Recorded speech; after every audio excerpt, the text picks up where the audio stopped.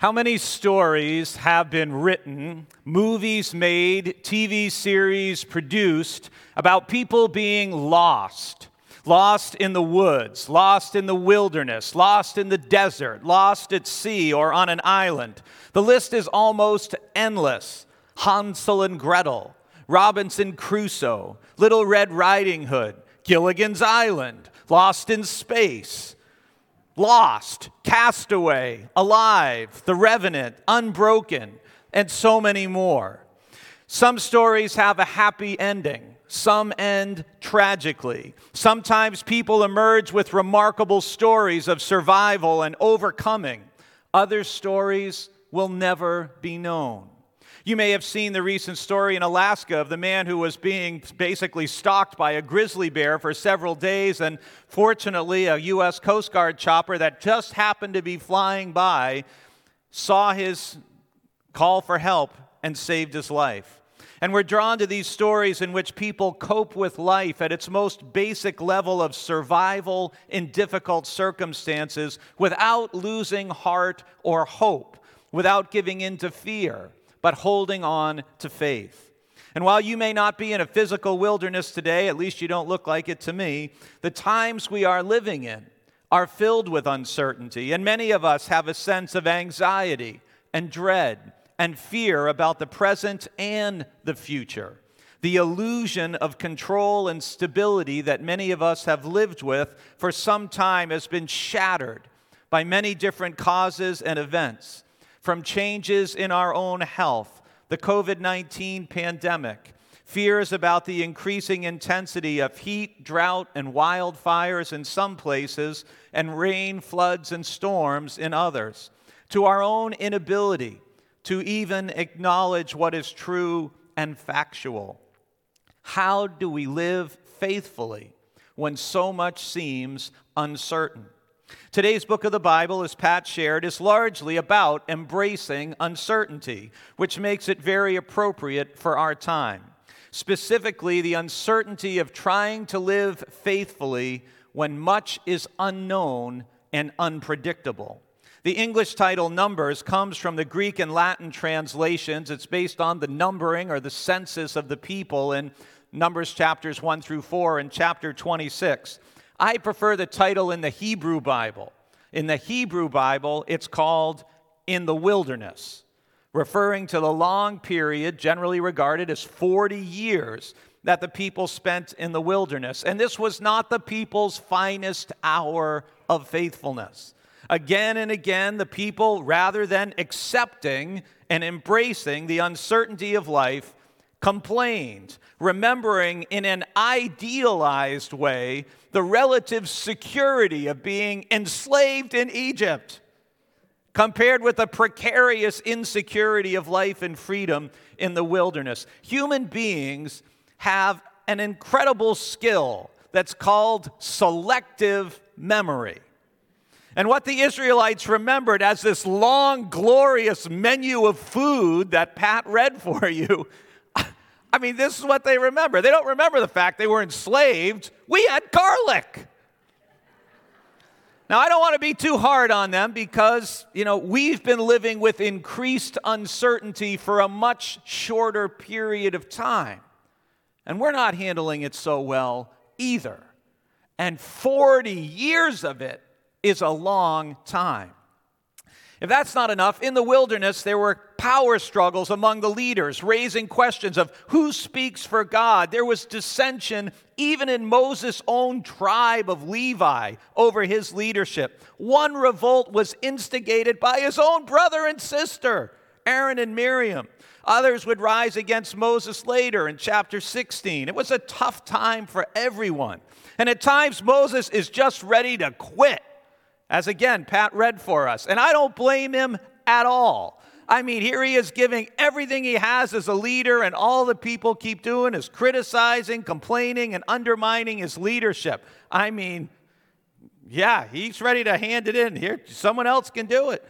He's got his hands full with crises. He's got people questioning whether God is with them in the present, which seems so difficult, or could even guide them into the future, which was uncertain and unknown. And even with the people's rebelliousness, God's getting a little, but God's still faithful to the promises made to Israel's ancestors. And that brings us to Numbers chapter 14, where we pick up the story. Then all the congregation raised a loud cry, and the people wept that night, and all the Israelites complained against Moses and Aaron. The whole congregation said to them, "Would that we had died in the land of Egypt, or would that we had died in this wilderness. Why is the Lord bringing us into this land to fall by the sword? Our wives and our little ones will become booty. Would it not be better for us to go back to Egypt?" So they said to one another, "Let's choose a captain and go back to Egypt." Then Moses and Aaron fell on their faces before all the assembly of the congregation of the Israelites, and Joshua, son of Nun, and Caleb, son of Jephunneh, were among those who had spied out the land, tore their clothes, and said to all the congregation of the Israelites, "The land that we went through as spies is an exceedingly good land. If the Lord is pleased with us, he will bring us into this land and give it to us, a land that flows with," here it is again, "milk and honey. Only do not rebel against the Lord, and do not fear the people of the land, for they are no more than bread for us. Their protection is removed from them, and the Lord is with us. Do not fear them." But the whole congregation threatened to stone them. Then the glory of the Lord appeared at the tent of meeting to all the Israelites, and the Lord said to Moses, "How long will this people despise me? And how long will they refuse to believe in me, in spite of all the signs that I have done among them?" That's it. That's where I'm stopping for now. The first thing the Israelites needed to do and didn't, that you need to do, is realize that God is everywhere. Realize that God is everywhere, even in the uncertainty of the wilderness. It's like the people believed that God was with them back in Egypt when they were eating melons, as bad as things were for them there. But they don't believe God is with them where they are. It's not hard to believe sometimes that God was with us in the past, but God isn't with me here now. I can't imagine what it's like to go from one type of environment to a quite different one like the Israelites, but I know the desert wilderness can be disorienting, to say the least. In his book, Walking the Bible, A Journey by Land Through the 5 Books of Moses, Bruce Feiler relates his experience as he sought to follow the journey of Moses and the people of Israel. And he describes the desert wilderness this way: light. The first thing you notice about the desert is the light. The second thing you notice about the desert is the space. The panorama is almost overwhelming, with sand blowing across the ground, bushes bent against the wind, and everywhere, rocks, mesas, dunes, and mountains. The last thing you notice about the desert is the noise. In preparing for this part of our journey, I steeled myself for the silence. But once I stepped into the open terrain, I was amazed by the din. The wind whining through the mountains, the sand tinkling against your face, the rocks beneath your feet. The desert destroys affectation. It demands authenticity. Come with a vague sense of identity, leave with a deeper sense of self. I think Feiler's correct about the desert and its role in shaping God's people, whether collectively in the book of Numbers or individually, as we see with different people through the Bible and in life. The idea of the wilderness as a place of transformation has deep roots in the Bible. The desert wilderness is a place of uncertainty. It's a place of spiritual testing and growth, and God is there. Moses first meets God where? In the wilderness, after he flees Egypt because he had committed murder. The Israelites spend many years in the wilderness after the Exodus, having their faith tested and refined. In the New Testament, John the Baptist emerges from the wilderness, preaching about the need for repentance and for all people to turn their lives around and to turn them over to the Lord. It's in the wilderness that Jesus wrestles with his vocation to be a Messiah who would do God's will, even suffer and die for the sins of others. It's in a deserted place that Jesus provides food for those who are hungry and shows that God is with them, even in the uncertainty of the wilderness. You turn to the book of Acts, and in Acts chapter 8, verse 26, we have this great story with Philip. It says, "Then an angel of the Lord said to Philip, 'Get up and go toward the south to the road that goes down from Jerusalem to Gaza.'" And then it'll say in your Bible in parentheses, "This is a wilderness road." That's like waving a spiritual flag on the page of your Bible to tell you it's a wilderness road. You know what that means? It means God's going to show up. Something's going to happen. And it does. You have to read Acts chapter 8. I don't have time to tell you that story today. So in the uncertainty of the wilderness, the first thing you want to do is realize that God is everywhere, even in the wilderness. The second thing you need to do is remember all that God has done for you. Remember all that God has done for you. In the 4th and 5th centuries, many Christians sought spiritual refuge and insight in the Egyptian desert. And Henry Nouwen writes about the desert wilderness. He says the desert, the Egyptian desert, but also our own spiritual desert, has a double quality. It is wilderness and paradise. It is wilderness because in the desert we struggle against the, in quote, wild beasts who attack us, the demons of boredom, sadness, anger, and pride. However, it is also paradise because there we can meet God and taste already his peace and joy. In the wilderness, we discover that reclaiming our true self requires a total transformation.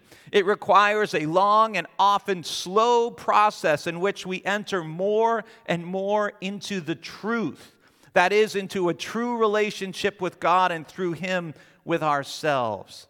It's in the wilderness that you learn your utter dependence on God.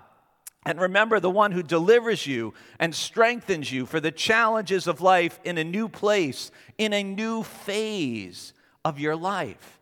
You may be led into or enter the wilderness at any point in your life, often for reasons beyond your control.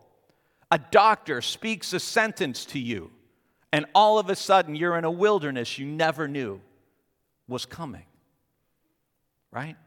Being in a spiritual wilderness is both a scary place and a land of opportunity. And when you're in the desert of grief or fear or loneliness or despondency, the difficulties may make you wonder, how can you even go on? How can you survive? And the key thing to do when you're in the desert is to remember the right thing. Remember to remember the right thing. The Israelites remembered something, but what they remembered, not entirely accurately, was the variety of their diet. This is not necessarily the most important thing to remember and hold on to in a crisis. What they didn't remember was all the Lord had done for them that enabled them to live to see this day. Slightly more important, perhaps, than melons, leeks, and garlic. And God says to Moses here, after one more day of the people complaining, how long will these people reject me? Will they never believe me, even after all the miraculous signs I have done among them? I mean, God's exasperated. God's had it right to here. But you see, when you focus on what you don't have anymore that you miss, it may cause you to miss what you still have. You hear that? When you focus on what you don't have anymore that you miss, it may cause you to miss what you still have. Obviously, when someone you love dies, you miss them. However, if that's all you think about, You'll miss life and those who love you who are still present. And the Lord wants you to remember not just the past and what is gone, but to remember all the Lord has done for you. Because that's how your faith is built. That's how you're strengthened for the uncertain days that lie ahead for all of us. So realize that God is everywhere, even in the uncertainty of the wilderness. Remember all that God has done for you. And the third thing I want to encourage you is refocus on God wherever you are. Wherever you are in the wilderness of life today, refocus on God because that helps you cope with uncertainty.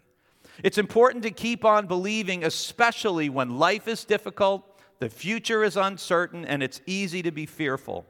One descendant of Moses put it this way. He said, "We master fear through faith. Faith in the worthwhileness of life and the trustworthiness of God. Faith in the meaning of our pain and our striving, and confidence in God that will not cast us aside. But God will use each of us as a piece of priceless mosaic in the design of His universe." I think that's a beautiful image, isn't it? God will use each one of us as a piece of priceless mosaic in the design of His universe. When you find yourself in the wilderness and afraid, if that's where you may be today, remember that life is worthwhile, even if you have moments where it feels like it isn't. Remember that God can be trusted even when you find people sometimes can't. It's worth giving faith a fighting chance, and when we do, it may be the key that unlocks the door to meaning in our pain and in our struggles. So trust God, who will not cast you aside and who will stay with you even in the wilderness of life when life seems to be at its worst. I love what Ernest Wadsworth wrote. He said, "Pray for a faith that will not shrink when it is washed in the waters of affliction." Pray for a faith that will not shrink when it is washed in the waters of affliction. So when you're in the wilderness, you have a better chance to make it through if you have good survival gear. And for Christians, your survival gear includes a personal relationship with the Lord and knowledge of God's promises to God's people.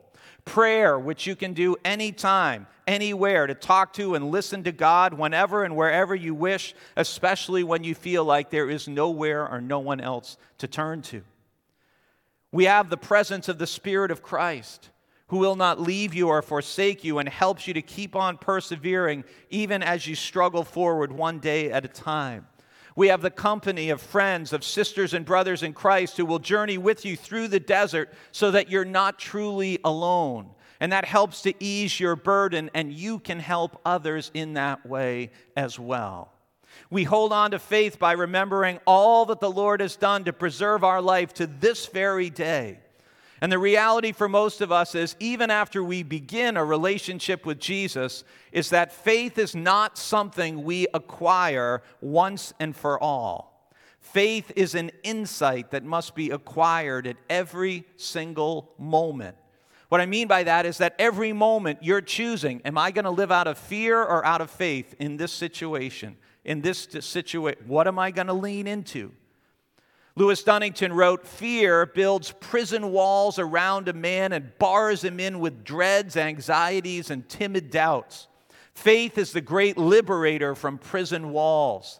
Fear paralyzes, faith empowers. Fear disheartens, faith encourages. Fear sickens, faith heals. Fear puts hopelessness at the heart of life, while faith sees beyond the horizon and rejoices in God."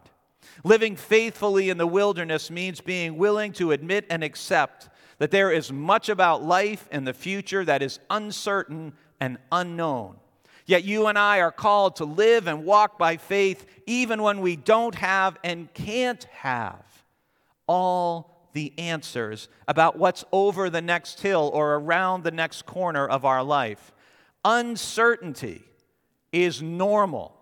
Certainty is an illusion. None of us is guaranteed anything in life, not even the rest of this day. So rather than being surprised or shocked or disoriented by uncertainty, we can embrace that it's the nature of life. And what we can do in the face of uncertainty is realize that God is everywhere, even in the uncertainty of the wilderness. Remember all that God has done for you and refocus on God wherever you are, because that will help you cope with uncertainty. Let's pray. God, some of us are deep in the wilderness today. The uncertainty we're facing is making us fearful and scared. Help us remember you're with us in the wilderness times when all else is lost and the future is unknown. Even when we come to the end of this worship service today, as we move through and out of the wilderness times in our lives, may we leave with a deeper sense of self and a deeper relationship with you. Help us to meet you and to know your peace and joy, we pray. In Jesus' name, amen.